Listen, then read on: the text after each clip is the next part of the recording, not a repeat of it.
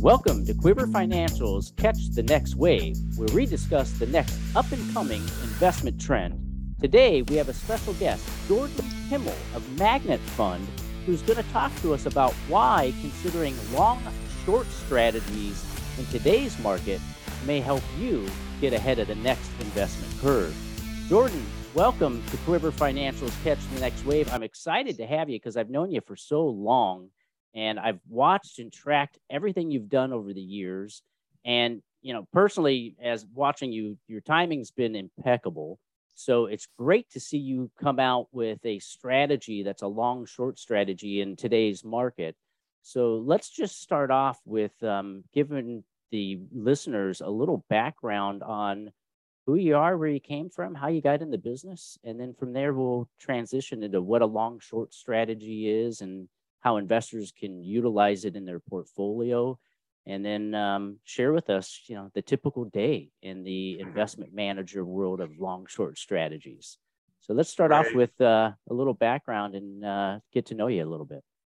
Yeah, well, first of all, Colby, it's really nice to join you and the team. And, I've been in this industry over 25 years ago, and we met about 20 years ago, at least that.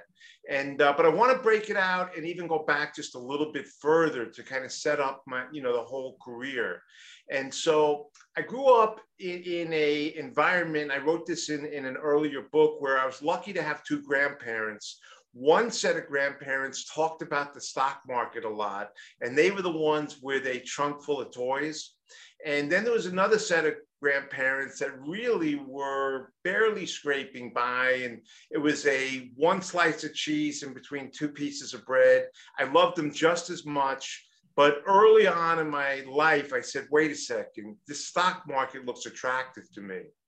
And, so I went to the Bronx High School of Science, which is a very quantitative, mathematically oriented, specialized high school. And then from there, I was lucky enough to find myself at Stony Brook University out on Long Island in New York. And what was so unusual in Stony Brook at the time, there was a couple of the absolute top, really, really foremost front thinkers in terms of chaos theory, and they got into trying to present that into the stock market and how stocks worked. And it turned out that the founder of the business school where I got my master's degree at Stony Brook became my director of research. And he was my director of research at the original Magnet Fund for 10 full years. And what happened, Colby, is he sat down with me and he said, look, you have this theory about the market. What I want you to do is to look at different factors that you look at. And it resulted from a 20-year, basically, study of what makes a great company from a fundamental, quantitative, measurable side. And Dr. Owen Carroll said to me, hey, wait a second. I will become your director of research. We can sell this to major institutions. And this is what he called a robust model.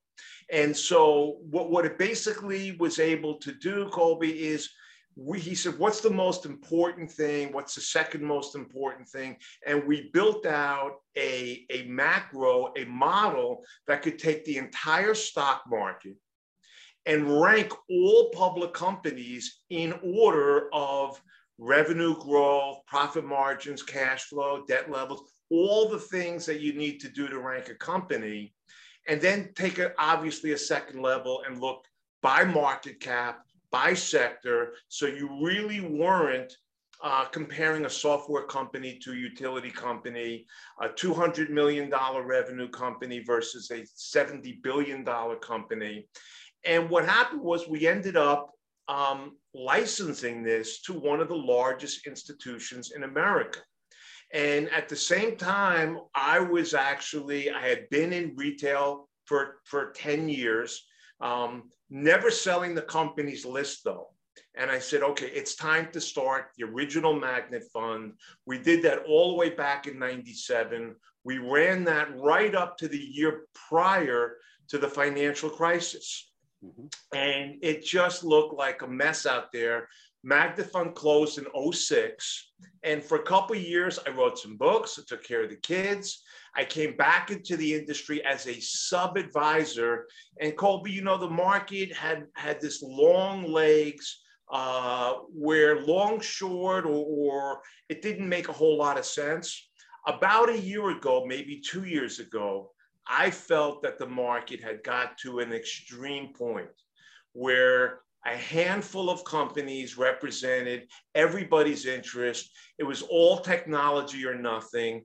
But at this point, profits didn't matter. Instead of the old days of, say, the internet where they look at eyeballs, they looked at other metrics, but those metrics weren't sound. So I said, it's time to restart Magnet Fund, which is a opportunity fund, which will share really what it's all about. But heck, I knew you 20 years ago when I was running Magnet Fund. Yeah. And then I remember reaching out to you about a little over a year ago saying we were going to start the fund again. And your instincts at the time were perfect too. You said it's probably the very best time. This long-only cycle has run its course. And then since then, things continue to fall exactly almost into the time frame and time scale that we both looked at. Sure. Yeah. I mean, I want to get into a little bit about what a long short strategy is and some of the misnomers, because it's changed over the years, the way that phrase is. But before we do, I just want to touch on one more little personal item on that. Is like, it's interesting in your story because you mentioned that in your family that you had basically the haves and the have-nots, right? Right. And then you end up going to school with some incredibly bright people, right? Because both of those schools you mentioned are very well known for just having bright, smart people.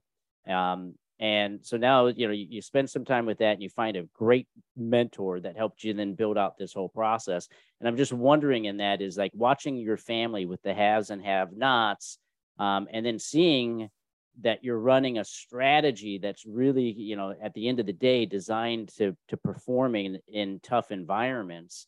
What part of that family history, what part of that personal interaction and what you saw in life is a contributor to the kind of strategy that you operate now? Is there a Right. tie-in anywhere there? Well, it's a funny question, and I'll kind of answer it this way. I'm the youngest of four, and all four kids are very different. I was always the more mathematical one of the kind, but the fact is that when the original Magnet came together and then was licensed out and then developed these really, really significant returns, they started bringing me on TV a lot. I was kidded a lot by my family members. How the heck did you do this? I mean, this is just you. And the answer is, I was always comfortable actually being the least intelligent at the table. And Dr. Owen Carroll brought together a couple of other PhDs, and this group of quants did these back tests and did the modeling. And I was more of the coach or the product manager, if you will. There's no way I could have done this myself. And even today, I can't run this by myself. We have a small team, couple PhDs, a couple CFAs. This is not anything that one guy just does on his own. But the beauty of it is that I was comfortable maybe being the youngest, having other people kind of do the heavier lifting.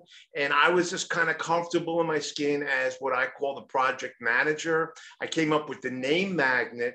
It's an acronym actually where everything stands for something.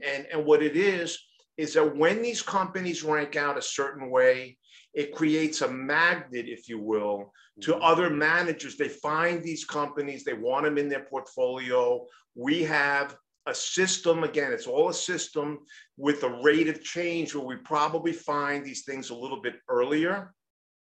And then also understand, I have this big belief and analogies towards the entertainment and the sports world where these great players come up, they're in their prime of their lives, and then suddenly they're not anymore. And other managers get, I believe, stuck. And again, in the retail side, individuals, they cling on to certain names when all of a sudden the model is saying, no, the revenue growth has now slowed. The profit margins have now started to decline. There's a new magnet.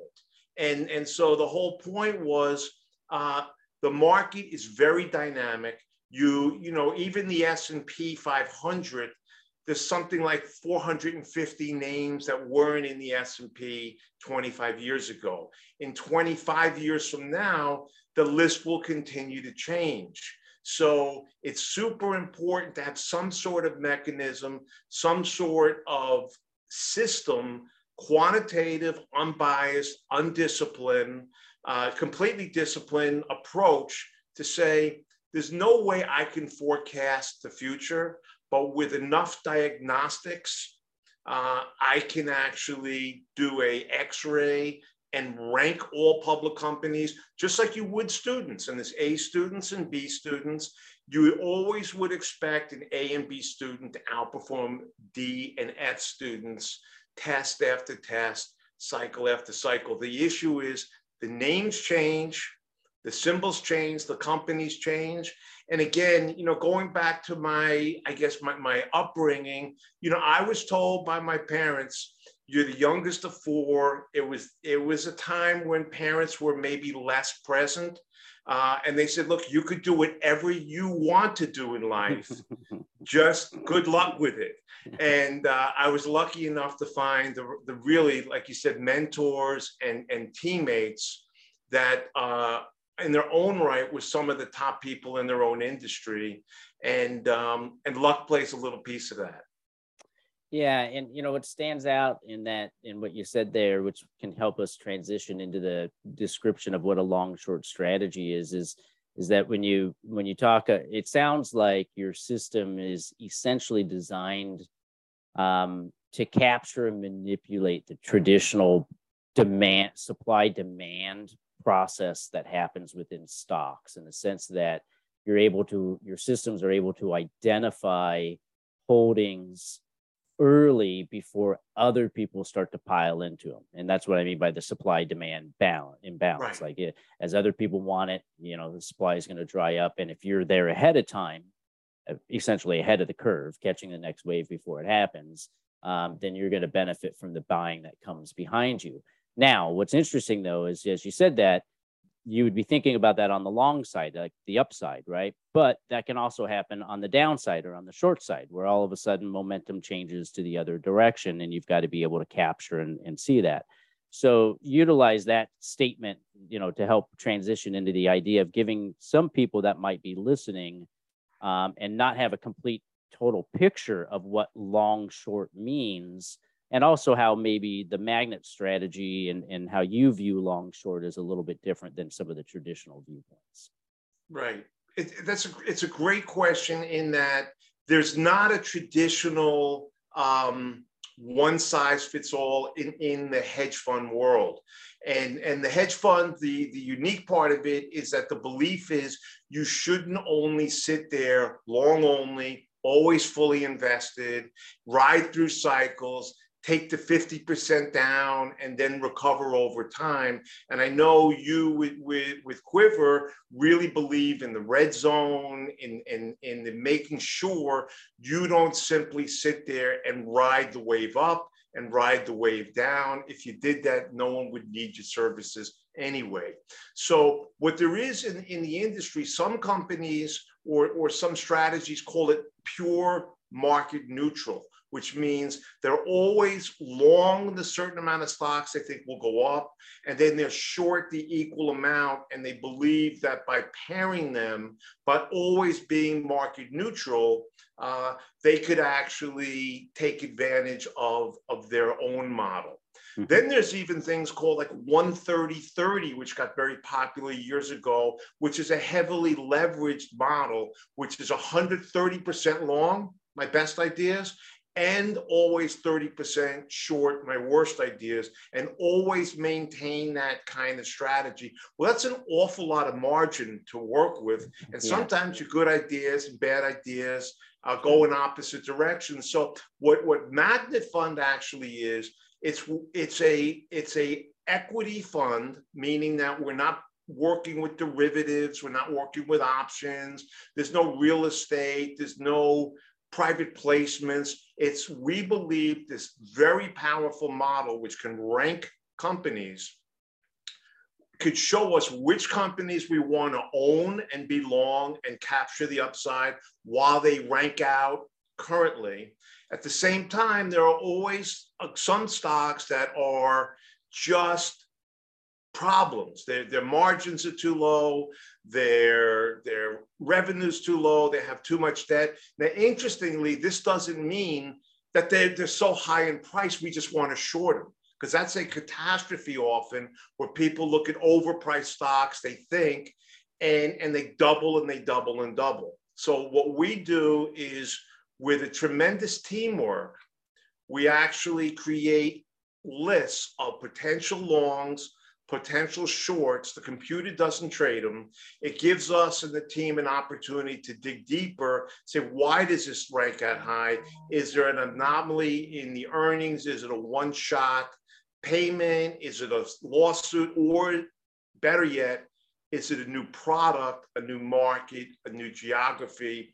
And it gives us those kind of insights. So what we will do, Colby, is we will see an environment like several months ago where the advanced decline line, more stocks are going down than going up, and the advanced decline line is clearly negative.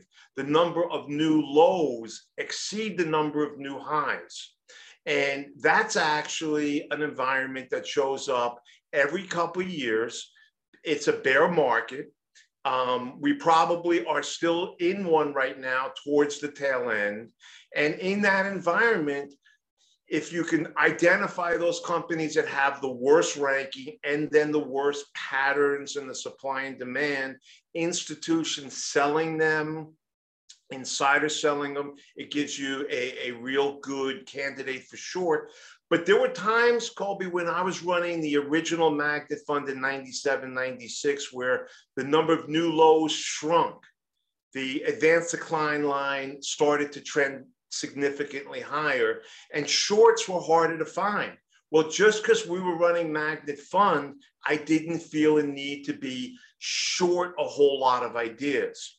So there's a way of actually, like a weatherman, if the weather's perfect and the environment is right, it means the advanced decline line is right, growth stocks are leading, number of new lows is shrunk. That's an environment where you don't want to be short a lot of stock. Mm-hmm. And so Magnet Fund is not buttonholed into this always paired long and short, 130-30 with a lot of leverage. And in fact, you need a margin to count to short companies. But this Magnet Fund, which has now been running, we started again earlier this year, we have never used margin once yet. And even though we can, the original Magnet Fund, I was really proud of the numbers we put up, but it was done in an aggressive style. And we had fewer names, more concentration. What we're doing right now is much more evenly spread out among more companies, not too many, but the goal is not to have, like we did a couple of years, the highest return in the country. It's a matter of having a risk return where our clients sleep right, feel right, but no, we're not just, okay, stay fully invested. And that again is the biggest problem, where the broker will just say, ride it out. The market always comes back. And then the next thing they know, a traditional bear market coupled with a recession will take 40 to 50% off your principal. That's not something you want to ride down if you have the tactical abilities to avoid it. Got it. So over time, you can adjust, meaning that the amount of names that you're invested, expecting them to go higher on the long side, can adjust according to how your model is telling you, whether you're in a confirmed uptrend or downtrend, as well as the list and depth of the names that you may be short at any particular time. It'll adjust as the market is giving you its indications of its intentions over time. And I would say that sounds, compared to other hedge fund long short type of strategies, it sounds that it's a differentiator because you have the flexibility to adjust to the environment. So that I would think would be a value add in most situations. Justin, Right. And Patrick, let me just touch on that, Colby. Yeah. Let me just add to that. The important part I want to distinguish here is that we're not forecasting 6 months out and 1 year out that we know what's going to happen this time and that time. Instead, every day, if you have enough research and you have the resources, this published list, how many stocks hit a new high, how many hit a new low, is those numbers contracting, is the advanced decline line declining or advancing? And so we don't like to predict the future as we know exactly what's going to happen in the future. If you know someone that's doing that, you should probably run the other way. Instead, it's a really mathematical model to understand, to ask what's going on right now, knowing the trend can change at any time. And if in fact the trend changes, we're not painted into a corner, bullish, bearish, or anything. We're willing to be absolutely able to look outside, step outside, and see what the weather looks like. And if it's a thunderstorm, no matter how good your golf game is, you don't belong on the course. True. Well, to expand on kind of what Colby had said, is that you have the flexibility to be able to be long or short and have that percentage in there. My question to you is, why during the last 10, 12 years of a bull run did you shut down the prior magnet fund, knowing that it's probably more of a long type of hold period than having any shorts, having that flexibility? And the second part of, for the clients that might be listening to this, and media has a big influence on what clients and retail investors think, this is kind of going against the Warren Buffett coming out and competing against hedge fund managers of, beating the market, and him always betting against people that can beat the market. And I think some of the answer is you having the flexibility to control that allows you to be able to beat that. But I want you to expand on why the magnet fund is able to actually outperform the market.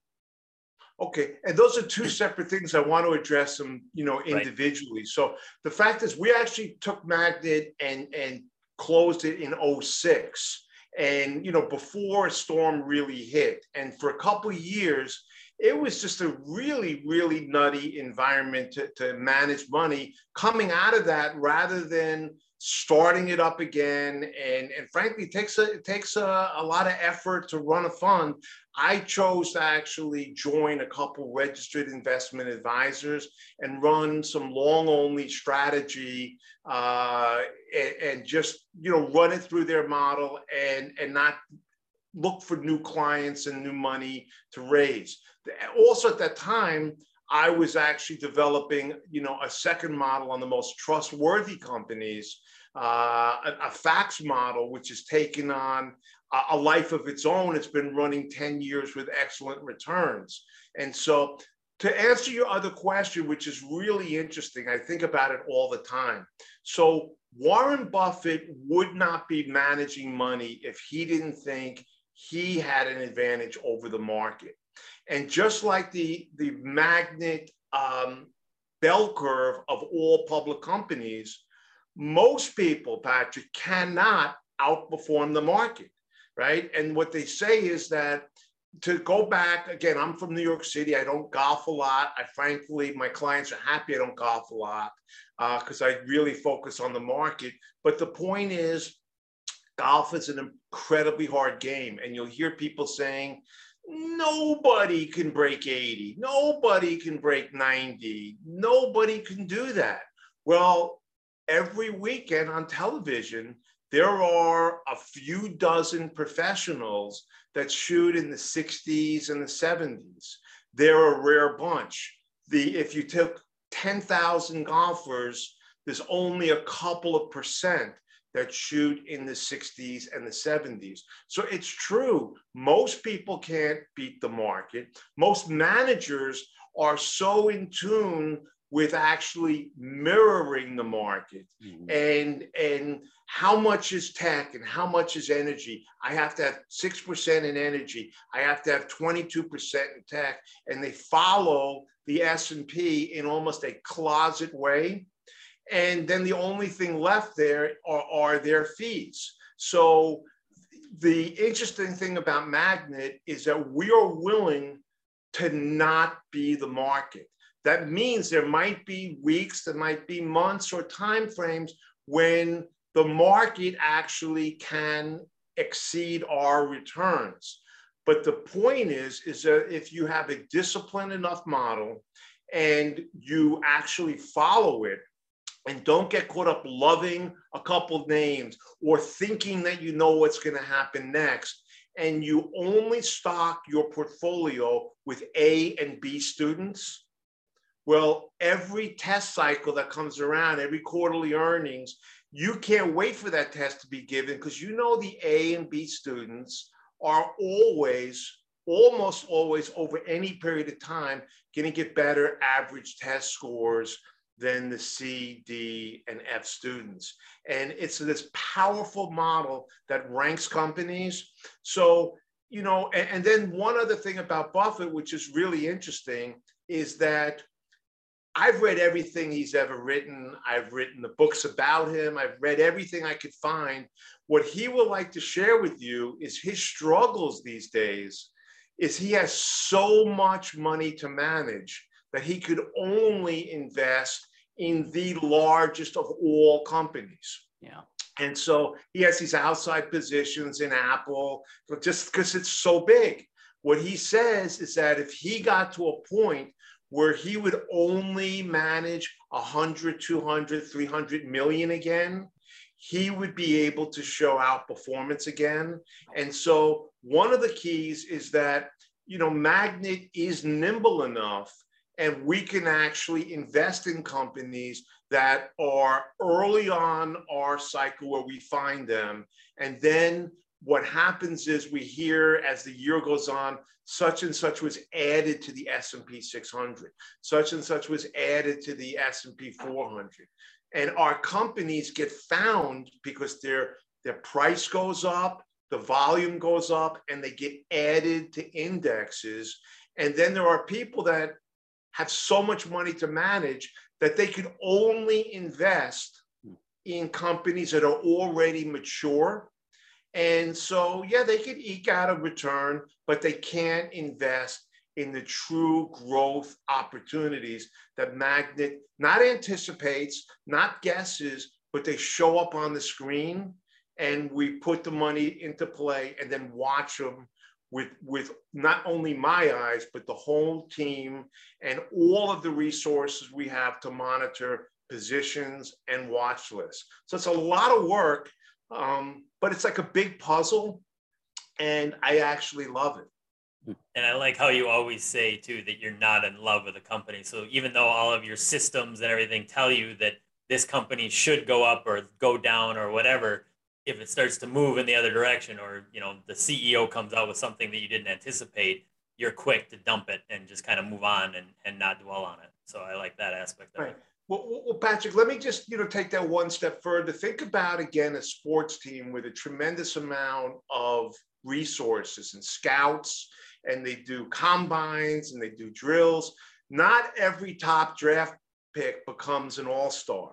And the whole idea is you have to be able to be willing to put your resources into trying to identify them, but then not have the ego to say, hey, I drafted that guy, he has to work out. There's none of that gets involved. We have the skill and the resources to identify them. But if you buy a beautiful seed and you plant it and you water it and you fertilize it, do all, and it doesn't grow, you got to change the seed. You just put a new seed in. You don't take it personally. And the whole idea is to try to operate without an ego. And to maintain the flexibility to know that sometimes data is going to lead you astray. And that doesn't mean you double down, you fall in love. You basically say, my responsibility to the client is to own a healthy portfolio of thriving companies. And for whatever reason, there's 100 reasons why companies lose their way. And if they do, they lose their spot in our portfolio. It's that simple. Yeah, it's a good discipline. I like that. So I have one question, and then we'll kind of go into the wrap up, unless Justin and Patrick have other questions. And the wrap up will be for you to give us a little idea of your typical day and some of the tools and resources that you use. But before we get there, what I'm wondering is, when we talked earlier this year, and you said, "Hey, I'm going to restart this magnet strategy," after spending 10 years on facts, you spent a long time on a strategy that was basically focused on finding the highly most trusted companies from a long only perspective.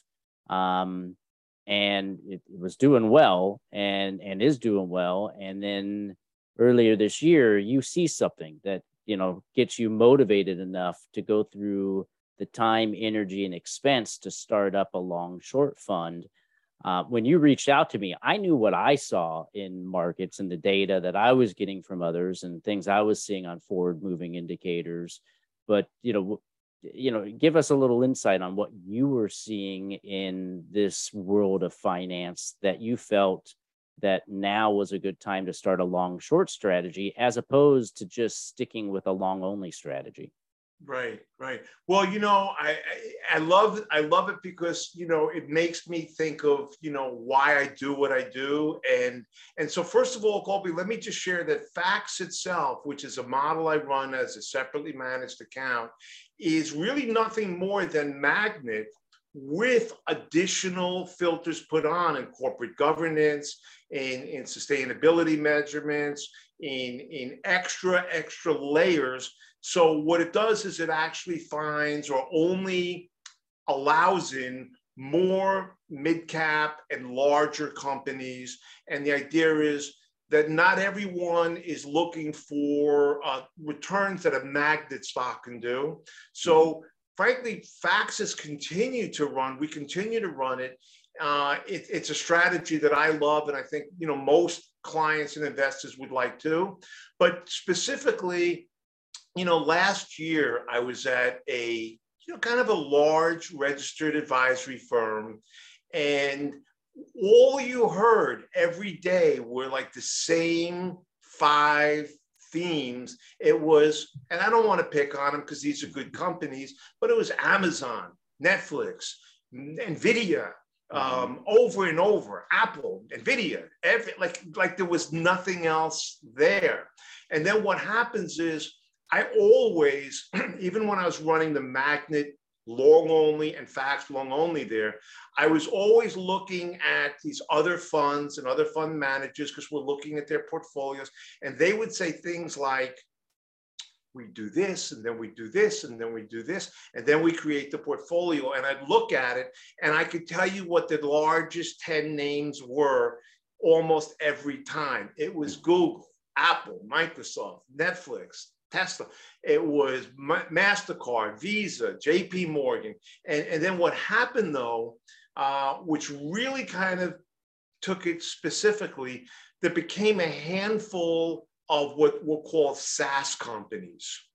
Software as a service. And the thing is, a lot of these companies all did the same things. They had these CRM models, this customer service models and payroll models. And then suddenly there was 20 of them, and there was 25 of them, and none of them really made any money at the end of the day. And they all trade at price to sales levels that were just bubble-like. And it made no sense to me. And the market got narrower and narrower and more focused. And then a couple of specific Chinese names entered my model where they look like dead shorts. And I started shorting them with my own money outside of what I was doing for clients. The returns started to just accelerate. And I said, hey, wait a second, the thing just rolled over now.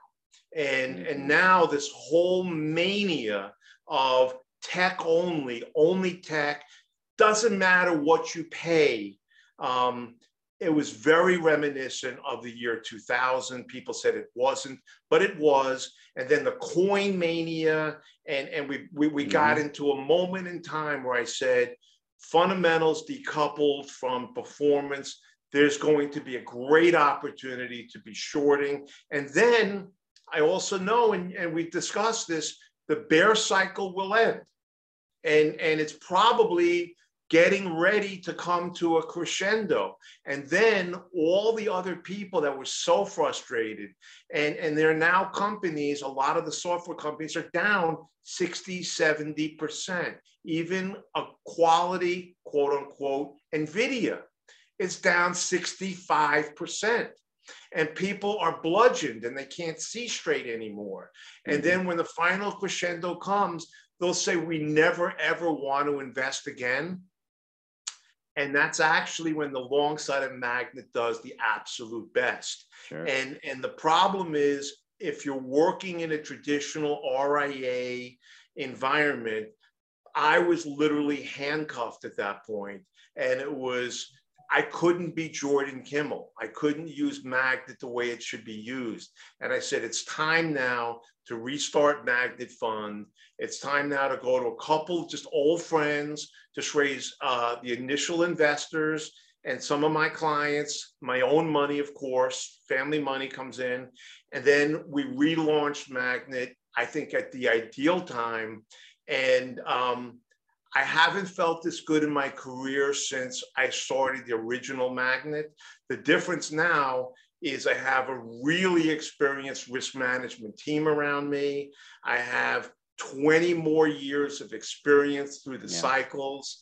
And I have the ability and the affordability to have systems in place and a team in place to run this together.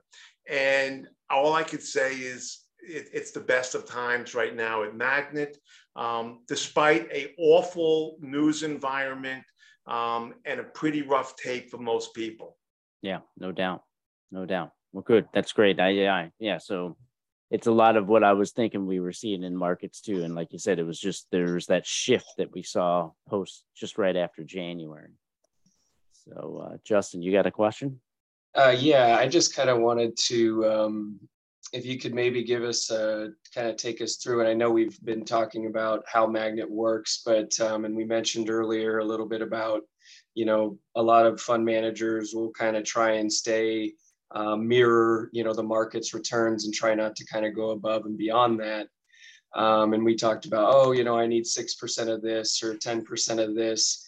Can you kind of walk me through, like, when you go ahead and you run a company or multiple companies through your Magnet fund, do you go and do you pick a certain sector and then you choose, the whole basket of tech, or do you choose biotech, or do I just say, there's 3,000 publicly traded companies, here's all the different variables, and then it spits out, there's certain percentage over here, certain percentage over here. Do you kind of look for choosing different sectors throughout, when you're going through this process?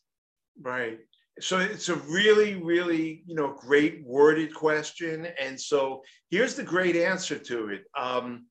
Rather than predetermine what we're going to do, we literally have this computerized model which will rank all public companies. Now, what happens is, as industries and sector emerge, what happens is they get pricing power.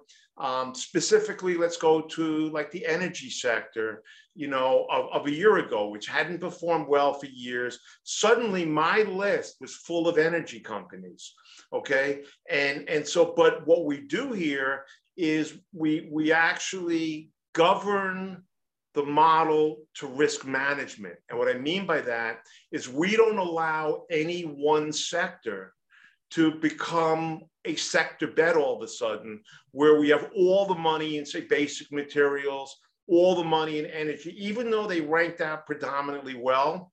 So one of the sheets I get, which is really dramatic, is it takes every sector and it breaks it down to large, small, mid, and gives me a separate report on the top 5 companies in each sector and each market cap.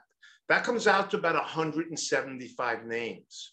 And so you'll see the top small cap tech, the top small cap discretionary, the large cap, you know, it just goes right through that whole mechanism. So what we learned back years ago is that if you let the model go ungoverned without risk metrics, there'll be times you own too many tech stocks, too many oil stocks. And so rather than try to mirror the index itself, we basically put a governance on ourselves by saying, okay, let's eliminate all bad behavior. So we don't let a sector stack up too high.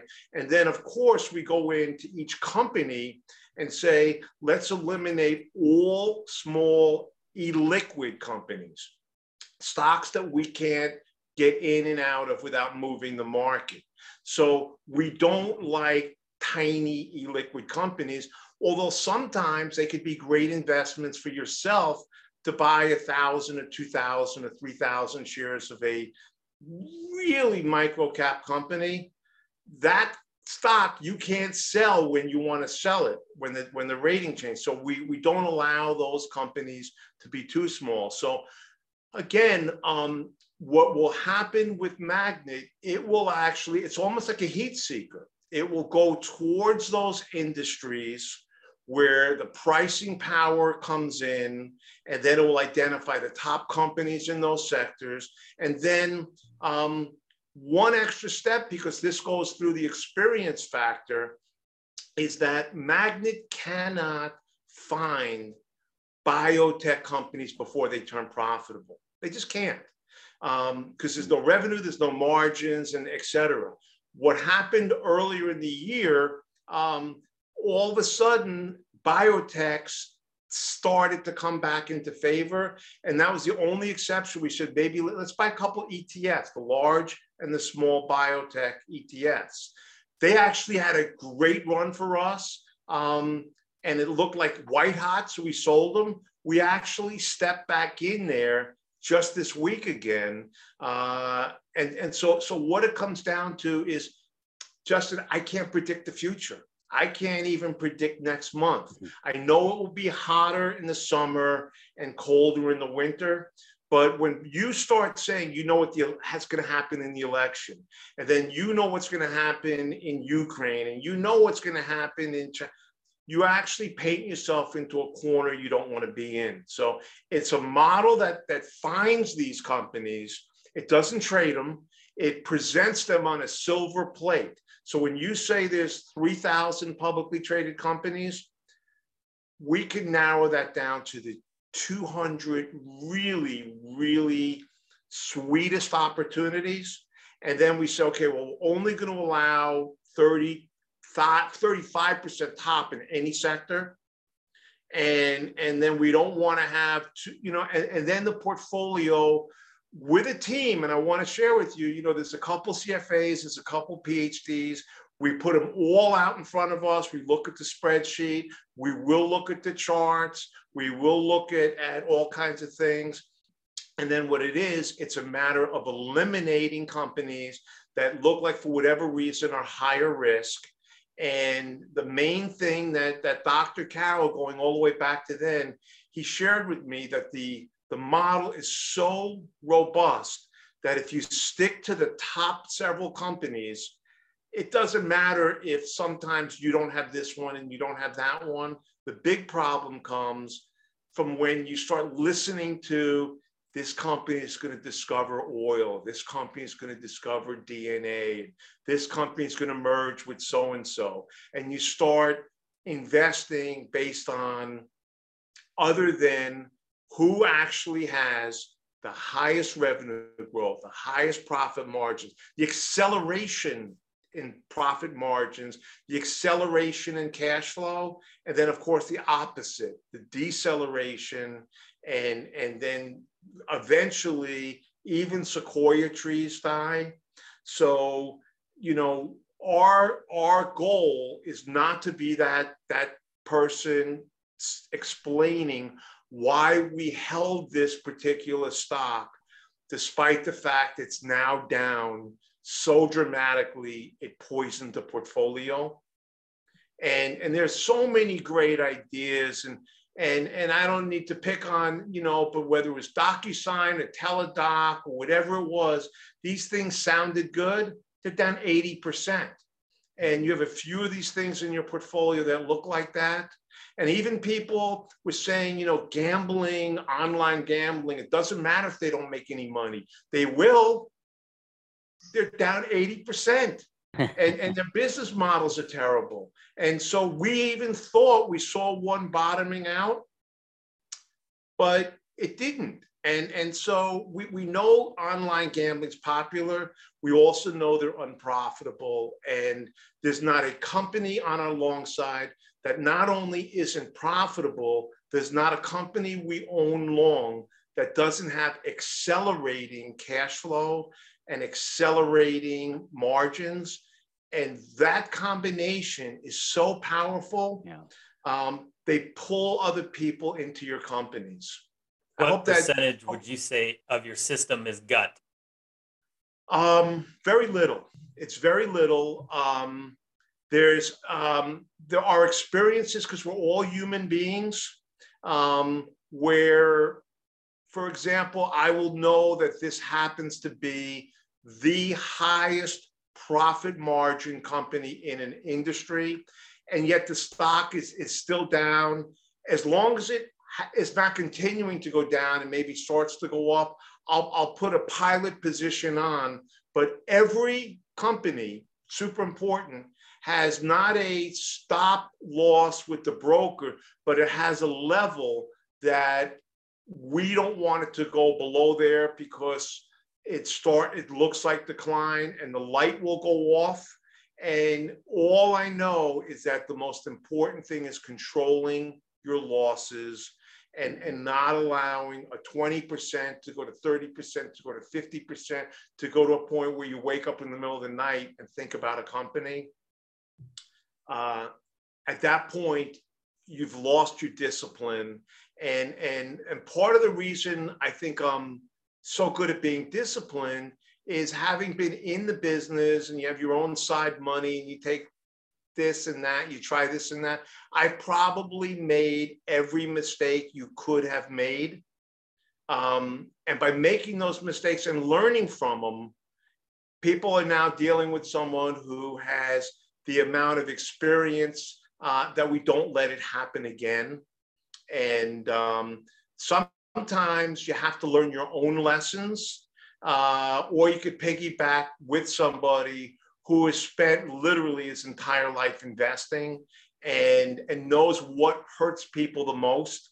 Staying stubborn, falling in love, averaging down, none of those things will ever happen with portfolios we manage. Did you hear that, Justin? Falling in love since you're getting married is one of those. Falling in love and getting things. married is something different now, Colby. You know, sorry. Been married a long time. Sorry. And falling in love's a great thing. Falling in love with a stock is poison. Falling in love with a spouse and remember to treat them right is a great recipe in life. So Justin, Patrick, do you have any other questions before I go into kind of the last wrap-up question?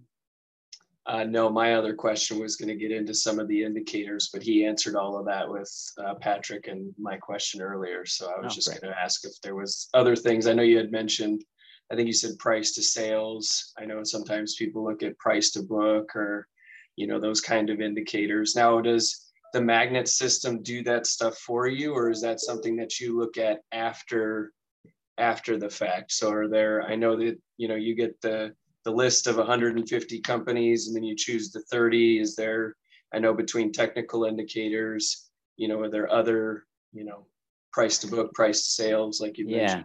That's a great question, because it Yeah. actually helps us segue, because that was going to be part of my wrap up question, is that, one thing that we didn't cover on here is that the name Magnet is an acronym, right? So there's, what is that, 6 letters in there, Magnet? Is that correct? Yeah. So there's essentially 6 components or 6 screens or 6 principles or foundational things that you're looking for, that you put these stocks through, a rigorous study basically that these stocks have to go through before you consider them into the portfolio.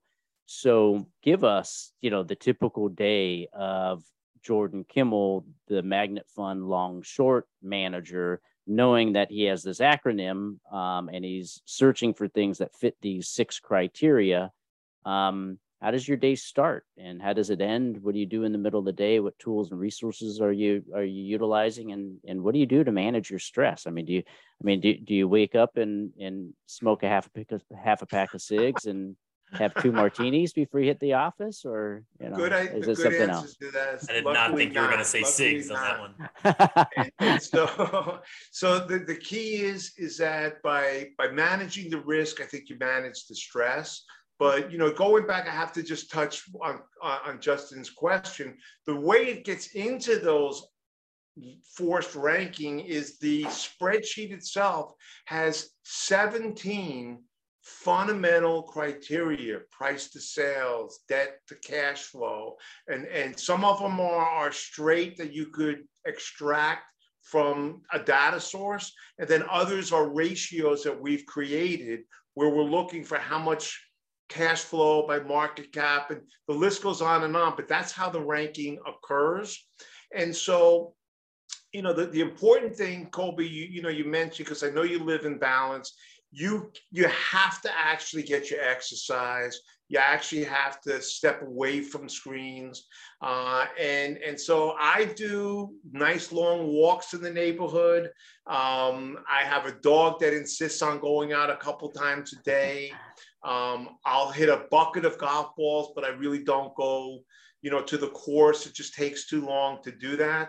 But, the interesting thing is that the life of a manager, the life of a hedge fund manager, it's not all that sexy. The thing is, I do a lot of things that allow other people to be on their boats and to do what they like to do. To me, this is literally a gigantic puzzle.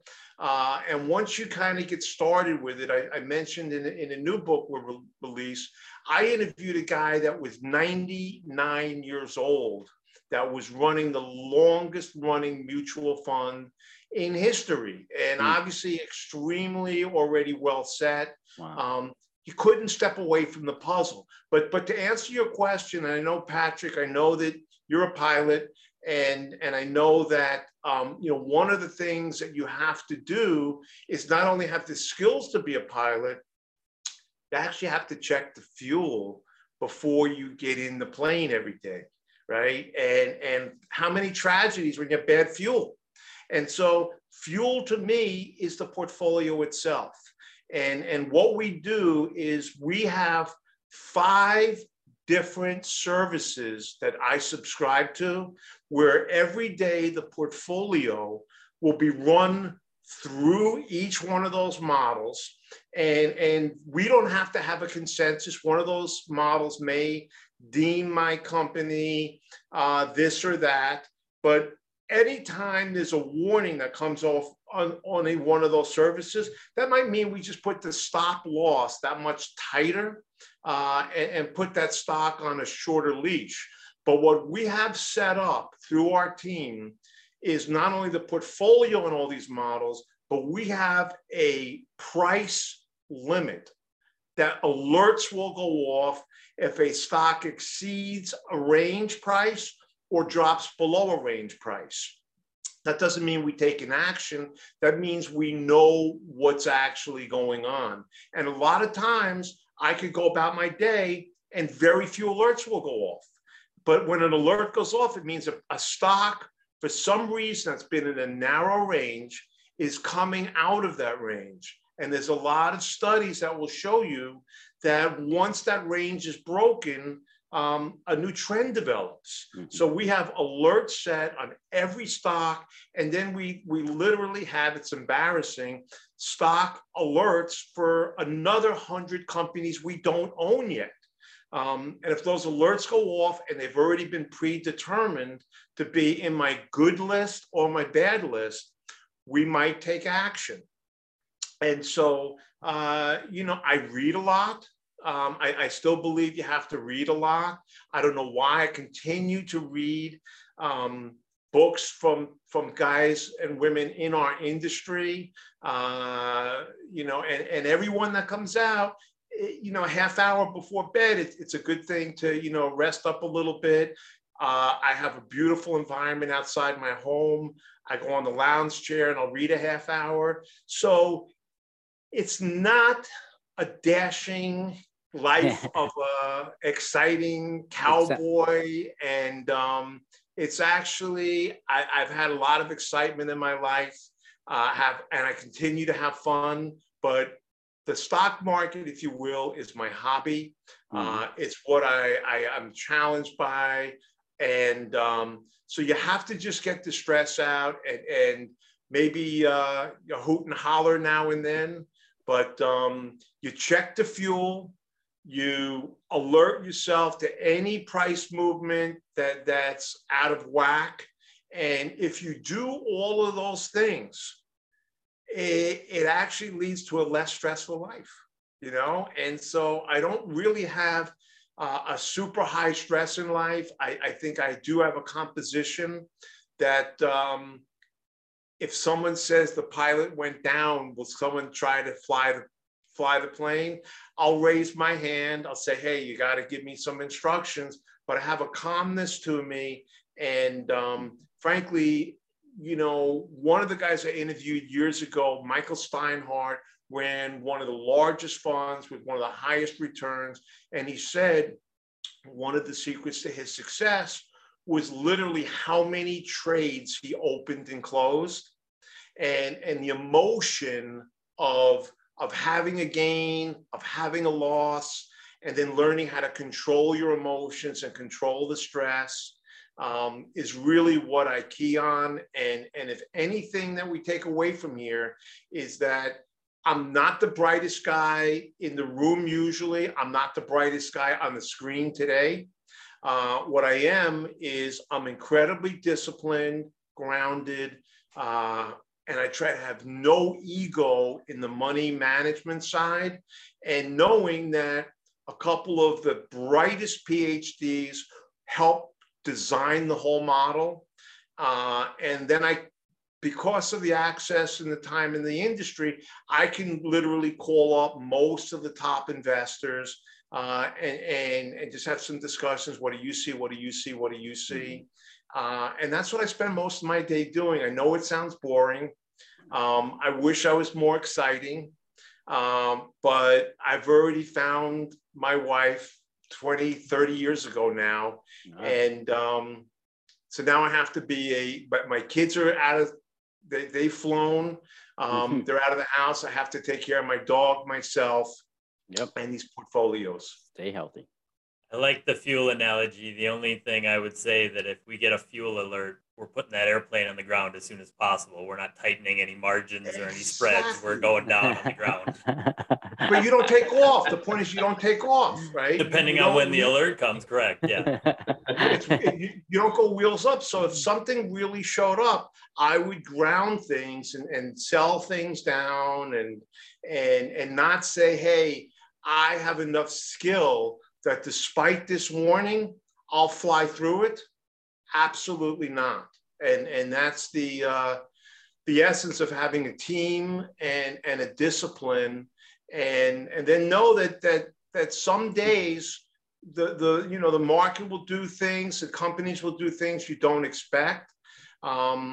And as long as you just stay grounded, stay disciplined, and then sell what bothers you, whatever's disturbing the portfolio. And I like it to, one last thing, and then we'll wrap it up. But I say we put the bus, we fill the bus, and we say to everyone, metaphorically, look forward and don't make any noise. And if anyone on the bus acts inappropriately, we pull the bus over quickly and throw them out. Yeah. And with no questions asked. So if you look forward, you do your job, which means increase in earnings, increase in margins, and increase in stock price, you keep your seat on the bus. If you act up, you act rude, we pull it over and we toss you out. Yeah. Well, Just and to I'll tell clarify, you. there's no kids on this bus. Yeah. No kids bad allowed. kids. No bad kids. Well, I'll tell you, I mean, for after working many years as you have in a business where you're constantly faced with making decisions with incomplete information, that a discipline and a process is really, really helpful.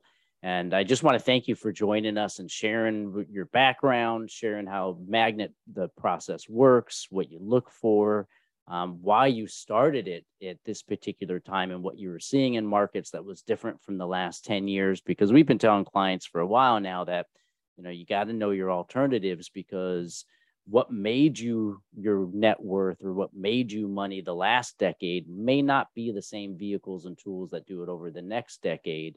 And so having smart people like you who are willing and able to change with the times is really great to have. And we'll definitely come back and do another interview with you when we get deeper into the year and more things happen in the market, because I'd like to get more in the future. I'd like to get more input on just what you view in markets, and also just more of the tools that you utilize to help screen things down, because we get a lot of that question from clients about, on these systems, how do you screen things down? Like where do you start? How do you narrow sectors down? So we'll save that for the next interview and we'll dive deeper into that. But Jordan, thank you for joining us. We appreciate it. Justin, Patrick, you guys have any other questions? If not, we'll be happy to wrap it up. Save it for the next one.